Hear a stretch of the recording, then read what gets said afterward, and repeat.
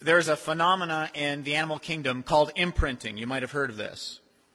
Imprinting is this critical time in the life of an animal, mainly birds and mammals, but that they imprint on the first thing that they see and believe that it's their mother.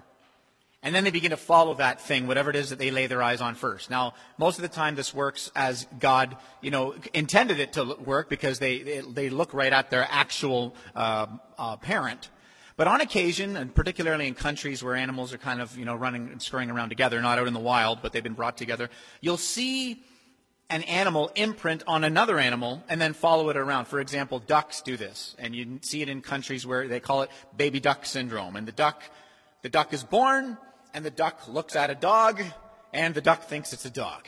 And the duck follows the dog around, and the duck does everything the dog does. As I was preparing for this sermon, reading about this phenomenon, I'm watching these videos, I'm just imagining my kids coming up and watching me, look on YouTube, looking at duck videos. Dad, what are you doing? I'm getting ready to preach a sermon, son. Excuse you. Got to watch some more of these duck videos. But there's one of these stories, a duck imprinted on a collie, and a car came into the driveway, and the dog went out and was barking at the car, and the duck came out and was pecking at the tire. And it's the phenomena of imprinting. Now, we have been imprinted because we are born into a fallen world. We are born sinners, and we are born into a sinful world, and sin has been imprinted onto us. And so as we look at the culture around us and we grow up in Kitchener-Waterloo here as sinners born into a fallen world, we very naturally, like those little ducks, following and chasing things that are absolutely, really not according to their design, we chase after them because of the condition of our own sinful nature and the nature of the fallen world that we've fallen into. We lie to protect ourselves. Lying is not according to the design of God, but we do it because it's kind of been imprinted on us. And when we get threatened and we feel like we've got to somehow get out of a scenario and come out smelling like roses, we lie. This is what we do. We can operate with greed, and our greed can cause us to live very inward-focused and small lives. Greed, and not just greed in terms of money, but greed in terms of building this, universe of comfort where we don't want anybody or anything to kind of impose on our comfort and on our lives. We can live these kind of greedy, self-centered lives. That's not natural according to God's design, but we do it because we've been imprinted on by sin in the world that we live in. And we can go on and on and on. We can make no commitments to somebody, not make a commitment to say, I will promise to love you for the rest of your natural life, regardless of what you do. I am going to commit and covenant to loving you. We can make no such commitment and then sleep with the person, have sex with them, gratify ourselves, tell them that we love them, but we really haven't made any sort of a commitment to them. And that's not according to God's design, but that's natural. That's normal because we're like, well, Paul, why are you being so archaic about this whole sex thing? Why does sex have to look like, a husband and a wife committed in a lifelong covenant commitment? You're so archaic. Shouldn't you upgrade your theology and upgrade your view and your interpretation of the scriptures? No, what it is it's God's got a way that he's created us to actually flourish, but because we've been imprinted by sin, we do this on and on. We gossip, for example. Gossip is an example where we talk about other people to make ourselves feel better by comparison. So the more that I can shed a particular light on them, the better I'm looking to you in the conversation. And that's completely not natural in terms of God's design, but we've been imprinted on sin. So we do this. And we could spend all morning talking about how different forms of our idolatry in our own hearts cause us to be like little ducks, and we just chase after stuff. We don't even know we're doing it. It seems very normal to us. It seems like the most natural thing in the world. And if somebody was to say to us, why are you chasing after this thing like a little duck? We would be offended, and we would say, well, how dare you say that what I'm doing is somehow not, how dare you say God would have a problem with this? This is the most natural thing.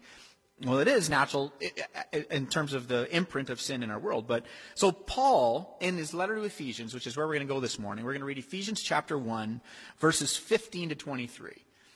And Paul says that while we've been imprinted with this sin, God comes in by his grace, and he radically saves us. And the grace that saves us is this earth-shaking, mind-blowing, mercy coming toward you minus your merit. You didn't do anything to deserve it. You didn't do anything that caused God to look down and go, I'm going to save that one because they're just amazing. He just, in his grace, he saved you. And then Paul says, but there's no way I can just articulate this grace to you so that you get it. And so Paul, what we're about to read is Paul's prayer for Ephesus, because Ephesus was imprinted on sin, just like how you and I have imprinted on sin.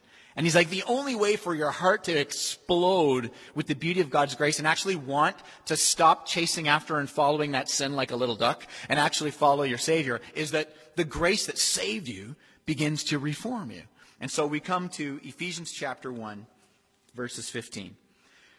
For this reason, because I've heard of your faith in the Lord Jesus and your love toward all the saints, I do not cease to give thanks to you, remembering you in my prayers, that the God of our Lord Jesus Christ, the Father of glory, may give you the spirit of wisdom and of revelation in the knowledge of him, having the eyes of your hearts opened, enlightened, that you may know what is the hope to which he has called you, what are the riches of his glorious inheritance in the saints, and what is the immeasurable greatness of his power toward us who believe, according to the working of his great might, that he worked in Christ when he raised him from the dead and seated him at his right hand in the heavenly places, far above all rule and authority and power and dominion, and above every name that is named, not only in this age, but also in the age to come. And he put all things under his feet, and he gave him as head over all things to the church, which is his body, the fullness of him who fills all in all.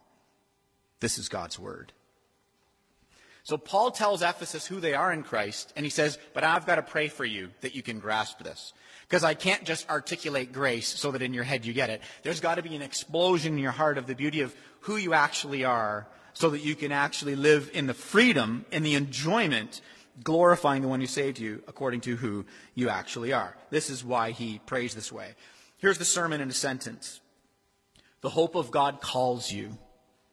The riches of God are secured for you. And the power of God is working in you. We're going to blow that out because that's what Paul just prayed. That's what he prayed for Ephesus. That's my prayer for us. That we would know the hope that we've been called to, that we would know the riches that have been assured to us, and that we would know that his power is working in us. And it's got to be something that the Spirit does in all of us that electrifies our hearts as we see Christ through this text. So let's look at this.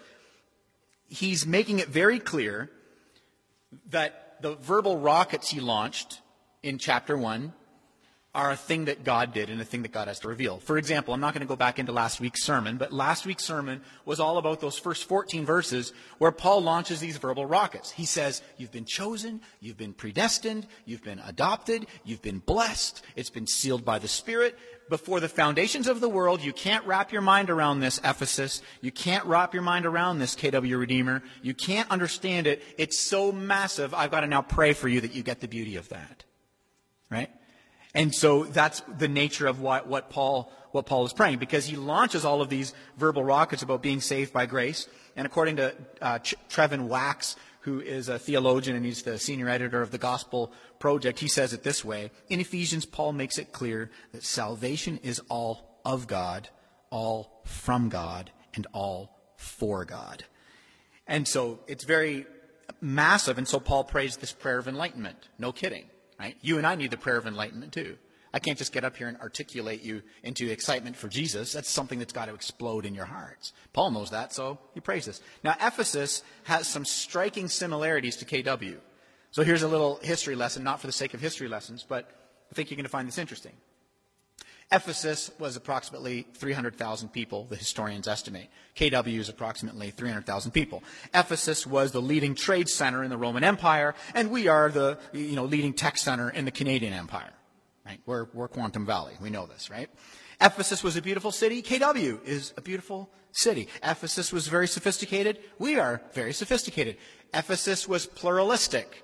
It had a mishmash of worldviews, all in the, operating within the realm of kind of Greek philosophy, where they would pontificate back and forth on different ideas. Very pluralistic. KW, very pluralistic. Ephesus, polytheistic. right? Many different gods. Not really sure which one's the right one, so worship all of them, right? KW, polytheistic. Not really sure which God is the right one. So if you're of this religion or that one, that's fine, but don't say that you've got the truth, because that's offensive, that's horrible, that couldn't be possible. We're just like Ephesus. Don't read the Bible with like a modern arrogance that we think we're somehow more sophisticated than they were in the ancient world. We're not. We just have smartphones, which arguably have made us dumber. Okay, so we're not more sophisticated. And so, they were polytheistic, but in Ephesus, they mainly worshipped, Diana, the goddess of hunting. And here in KW, we worship Donaldson, the bringer of rain. It's the same, lots of similarities here. And so we chase after, just like Ephesus did, we chase after all of these little mini messiahs, hoping that they'll fulfill us. And C.S. Lewis writes on the small gods and the mini messiahs, and he says something really interesting. Here's an excerpt from C.S. Lewis. This is what he says about us and our desires as humans, as Christians who when we lose the beauty of the Savior. Here's what he says. If we consider the unblushing promises of reward and the staggering nature of the rewards that God promises to his children, it would seem that our Lord finds our desires not too strong, but too weak. We are half-hearted creatures fooling about with drink and sex and ambition when finite, infinite joy is offered to us. We're like an ignorant child who wants to make mud pies in a slum because he cannot imagine what is meant by the offer of a holiday by the sea. We are far too easily pleased. This is how he kind of describes our problem when we're not blown away by the grace of Christ. We're like little ducks. We just chase after other things that we're convinced, are our parents. And the gospel liberates us from that. So Paul goes on and he says in verse 15, your faith in the Lord Jesus Christ, which is a big deal to say to the Greeks, because that's saying you put all your weight on Christ, you put all your hope on Christ, you put all your chips on the grace of Jesus. And if you're in a polytheistic, pluralistic world, to put all of your hope in one thing is a big deal. So Paul starts out with that. But then in verse 17, you'll notice he uses this phrase. He says, how do I convey this to you? How do I convey this to Ephesus? How do I get KW Redeemer to be so excited about the grace of Christ? So he prays and he says, the spirit of wisdom, knowledge and the revelation of God, right? He prays for the spirit of wisdom and revelation knowledge. Now, historically speaking in the church, there's two ditches that we have fallen into as Christians on the spirit of wisdom and revelation knowledge and what we think that means. The first ditch would be the ditch of hyper-spiritualism. And that ditch looks like thinking that if you say, well, I have the spirit of wisdom or revelation, you think that means God reveals things to you. That's not what this text is saying. It flat out is very clear what God is revealing, and it's not things. God's not revealing things. But that's kind of the ditch. It's not a personal insight. It's not vision. It's divine action. It says very clearly in the text, if you look down in verse 17, it says he's revealing himself. He says the spirit of revelation and of wisdom and knowledge is God revealing himself. Right? He's not giving Holy Ghost life hacks. He's talking about himself. If the spirit of revelation, the spirit of God is speaking things to you, he's revealing in your heart the beauty of his love for you, of his saving grace toward you, of who he is for you, of how he is for you, with you in your suffering. It is him revealing himself.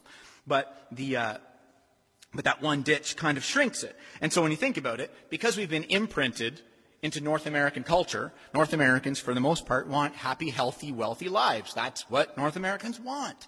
And so it's very natural for us as little ducks chasing the wrong thing to think that the spirit of wisdom and revelation and knowledge is, well, clearly now, since I was after a healthy, wealthy, comfortable life before, I now have God and all the angels of heaven behind getting me my comfortable, healthy, wealthy life. And so we want the Holy Ghost life hacks. The Holy Spirit's going to reveal where all the best parking spaces and where all the deals are, and what should you buy the blue car or the red one? Your next your business decisions for Q2. This is what we think the Holy Spirit is up to. The text never goes there. It never goes there. Because it's wanting you to rest in something bigger. Now, the beauty of this, and I should qualify it, is that as the Spirit is revealing God to you and who he is for you, you actually extrapolate out of your sin. You start loving your Savior, and that makes you more teachable, whereby you now are living your life as parents, single people, students, business owners, employees, with a greater degree of wisdom, integrity, trustworthiness. You're walking in the Spirit and all of things that you're doing. But this revelation is specifically God revealing himself. And the reason I'm taking the time to talk about this is because over the years as a pastor, I've had a lot of conversations with a lot of confused kids who've grown up in homes of hyper-spiritualism. Because the kids are like, well, God doesn't talk to me like that. I've never heard God tell me, what pants to put on and what the next courses I should take. And I've never heard a booming voice from heaven. Well, maybe I don't hear God. And then it's a quick step to, well, maybe God doesn't exist. Maybe he's not real. Maybe people are just making this stuff up. This is where this goes. I've had these conversations all the time, and I had 2 last week, right, where you're trying to extrapolate people out of this idea of like it's this internal voice revealing internal things to you. No. Paul is saying, how do I get you to see the magnitude of this grace? I need the spirit of wisdom and of revelation knowledge to come upon you. So that would be the one ditch. And again, I bring that up because our kids are smart. These millennials, today, they can fact check things in 2 seconds with their smartphones, and that's actually a good thing, a really good thing. Because if they're not buying it anymore like they used to back in the 80s with the rise of the hyper-spiritualism movement, where they're like, okay, well then who is Warren Buffett and Bill Gates and Mark Zuckerberg and the other Forbes 500 guys praying to? I mean, where are they getting their Holy Ghost divine downloads from? Because those guys seem to be doing pretty well. Right? And so it confuses the kids when they have enough emotional honesty to be like, I'm not sure I'm hearing God that way. So that's a ditch. But here's the other ditch.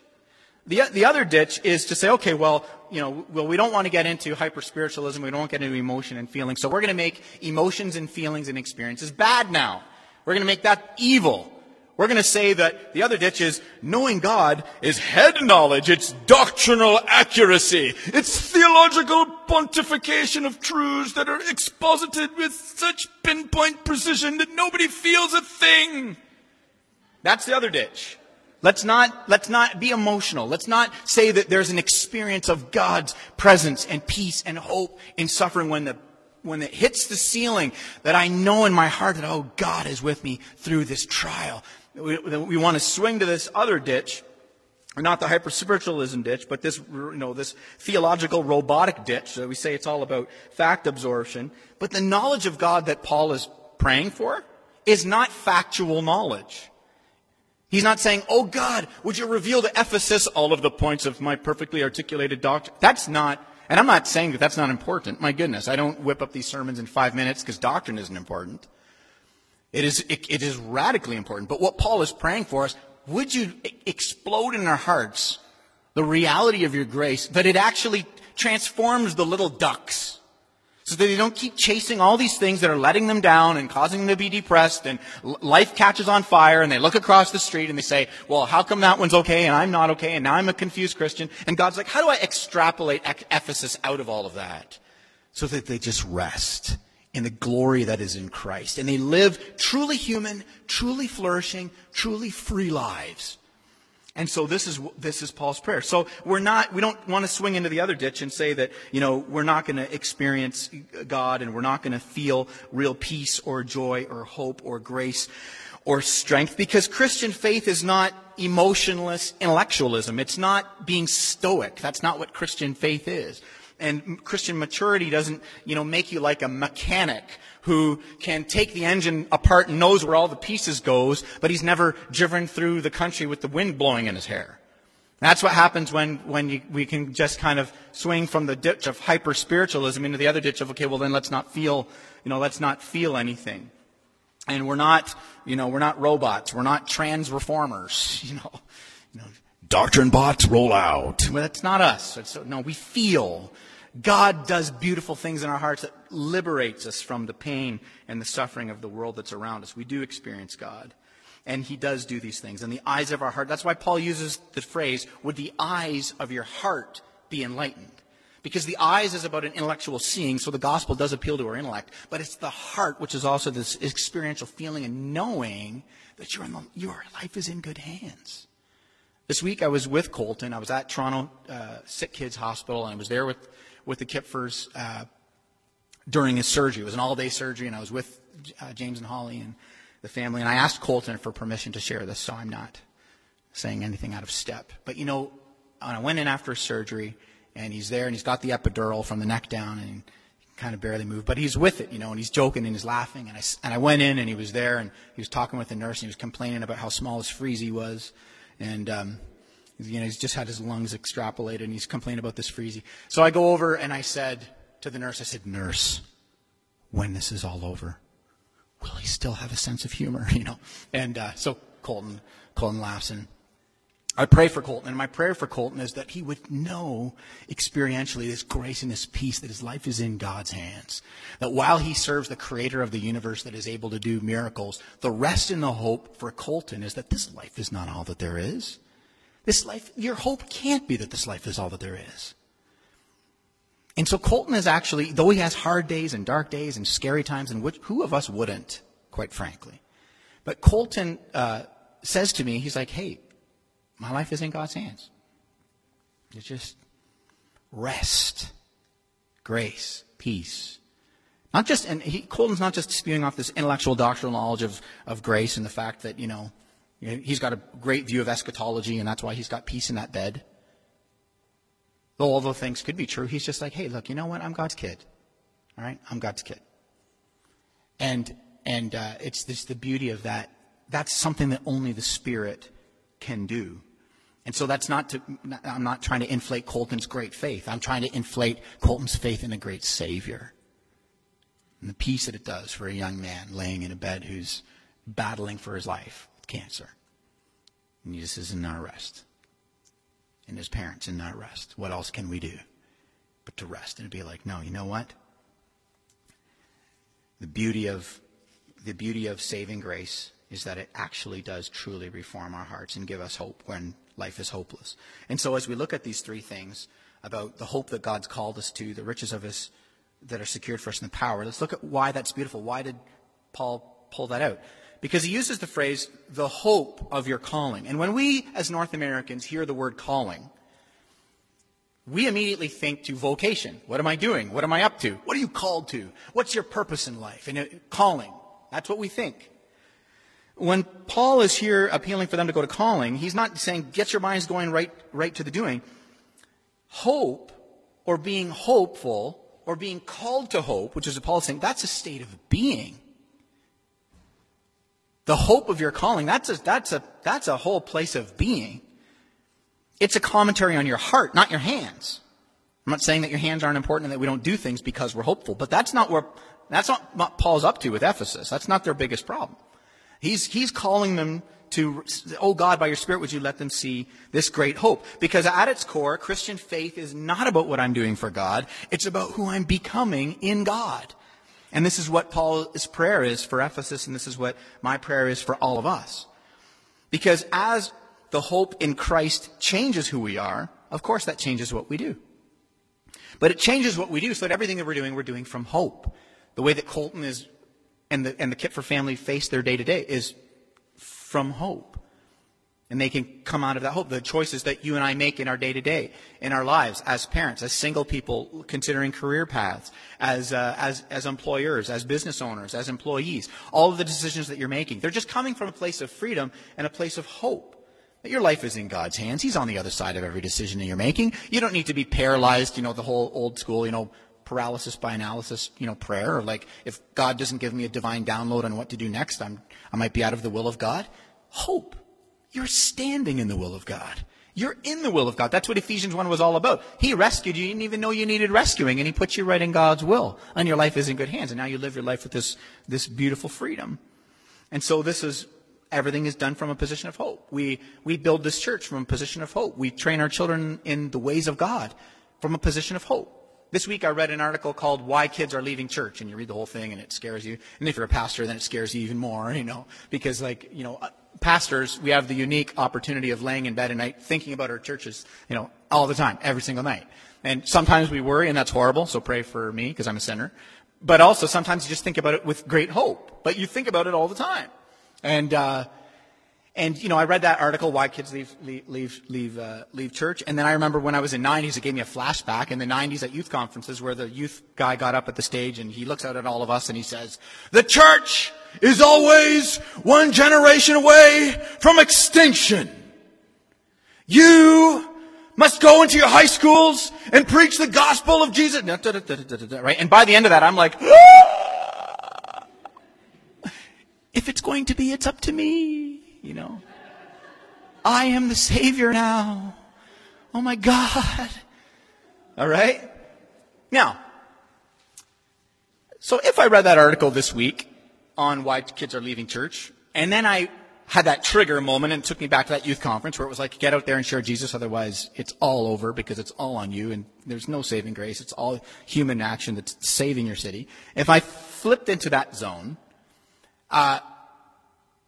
then I would start operating not out of hope, but out of fear.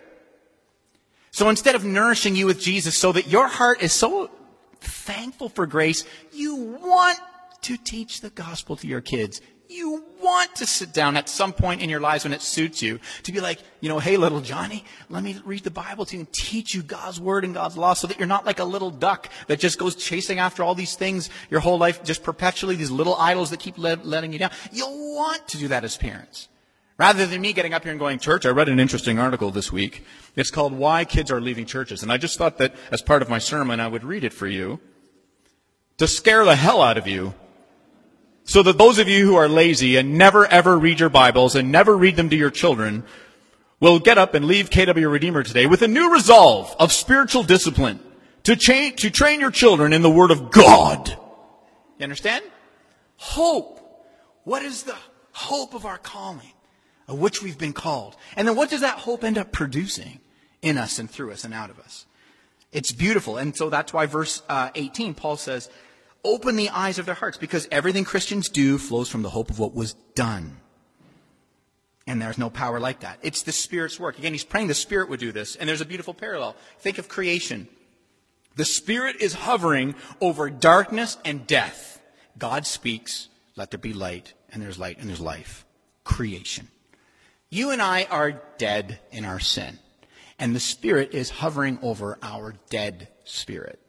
And as the gospel gets preached, the let there be light gospel is spoken. And as you and I hear it, what was dead, because the Spirit is now hovering over doing his working, he saves us by grace.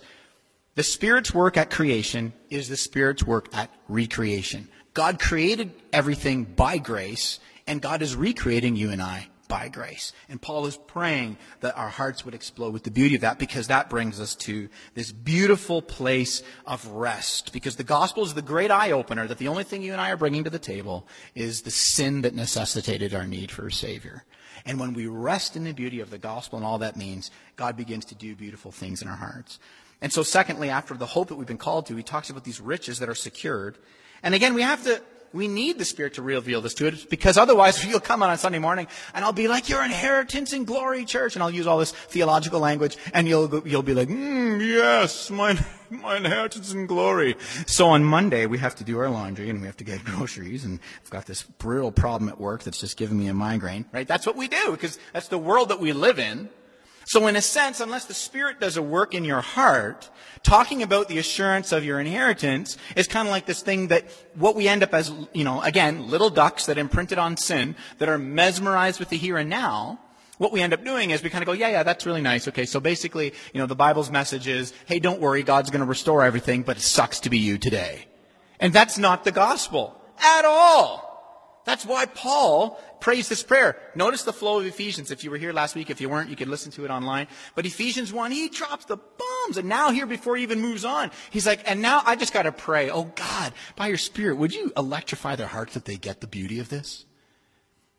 Because then as I go and I begin to talk about this life of freedom and the life of flourishing and the hope in the gospel, and how the gospel causes for you to never be at the mercy of circumstance in your life, but to actually go with this beautiful hope and grace through whatever life brings, Paul's like, before we even talk about that, oh God, would you by your Spirit reveal this to them? The riches of the glorious inheritance. This is what he's talking about, what those riches are. It's this life of Christian freedom. And that's why he says that the inheritance, he always talks about it past tense. It's assured, it's not pending. It's not pending on how great of a Christian you are. The reason why it's important that Paul keeps on hammering this is because it's sitting in the realization that your poor Christian performance and my poor Christian performance are not erasing our inheritance. That does something in you because nothing else in your life works that way. The gospel is the only thing in your life that gives you the verdict before your performance. Nothing else in your life gives you the verdict before your performance. The gospel does. Says that's why Paul goes, assurance. I'm anchoring your assurance in Christ, his work done, because nothing else works like that. Stop performing at work. Let me know how that works. Right? Stop performing. If you're an employee, let me know. Let me know how that works. Right? Stop actively, loving your spouse. Let me know how that works. Stop actively, nurturing and working and cherishing and training your children. Let me know how that works. There's just nothing in this world that we can just say, it's finished. It's done. Nothing is like that. The gospel says it's done. And now you're living from the freedom and the enjoyment of knowing that something's actually done. The gospel doesn't make us lazy. It makes us loyal. An awakening in your heart of the beauty of that grace doesn't say, oh, beautiful, then I guess I'll just live indifferent to Jesus. It makes you say, no, how do I live more to his glory? And that's why Paul starts here. He goes, this is a pretty big deal. Because Paul's theology is not, if you obey, then God blesses you. It's because God already blessed you, you're free to obey. And he rolls that through all 13 epistles. And because Paul is an expert in the law, it's a pretty big deal that he talks that way. And so grace does this beautiful thing. It frees us. Why is this whole business of your inheritance being assured for you a big deal? Because if the Holy Spirit doesn't reveal that to you, you'll be like a little duck running around trying to build a comfortable life. The problem with building a comfortable life is people who are suffering and hurting and needy don't fit into your comfortable life. Ever. And so what happens is you and I end up building, this idolatrous wall called comfort. And whatever I can do to just keep my life as comfortable as possible, and whatever I have to shove out of it that's not comfortable, and that's going to end up being people. We can't live the beautiful, freeing life of loving our neighbor, when you boil God's law down, it's loving God with everything in us and loving our neighbor as much as we love ourselves. But I don't do that, neither do you. Because I'm pretty committed, like a little duck, because I imprinted on comfort, North American comfort, of like pushing things out of my life that are like a threat to my comfort.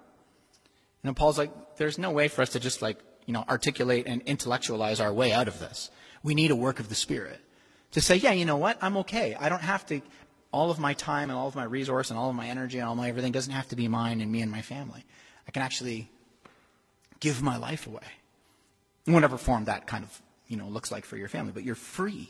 You're free to do it. And finally, as I close with this, he says that the power is working in you. The final part of his prayer is he wants you to know God's power working in you. And then he says some pretty bold things. Because he says the power working in you is the power that raised Christ from the dead. That's his argument in 19 to 20. The same power that resurrected Christ is working in you. What is that power actually doing? That's a big statement, and you and I can't just go, I've just come to intellectual assent, and I agree that the resurrection power of God is working in me. Amen and amen, the word of the Lord. Right? We can't intellectualize that. We need the Spirit of God to be like, whoa, wait a minute. If the power that resurrected Christ is actually working in me, then that means that the Spirit is actually reforming me. He's doing something with that imprint. I've been imprinted by sin, and I have this sin nature. But then God saved me by his grace, and now the resurrection power of Christ is now resurrecting something in me, a new nature that I've been given because I'm united to Christ. So Paul uses all this language. Christ is above all things. Why is he saying that? He's not just talking about Christ's position. He's highlighting your union. If Jesus is actually that powerful, Jesus is actually that big a deal, and the power that raised him from dead is in you and me, that means that there is a very real and beautiful work that God is doing in our hearts. And how does he do it? He does it as Christ has preached to you and I. He does it as he always did it. As Christ was being preached, the Holy Spirit fell. Christ is being preached, the Holy Spirit fell. Christ is being preached, the Holy Spirit fell. Now you and I have the Holy Spirit inside us.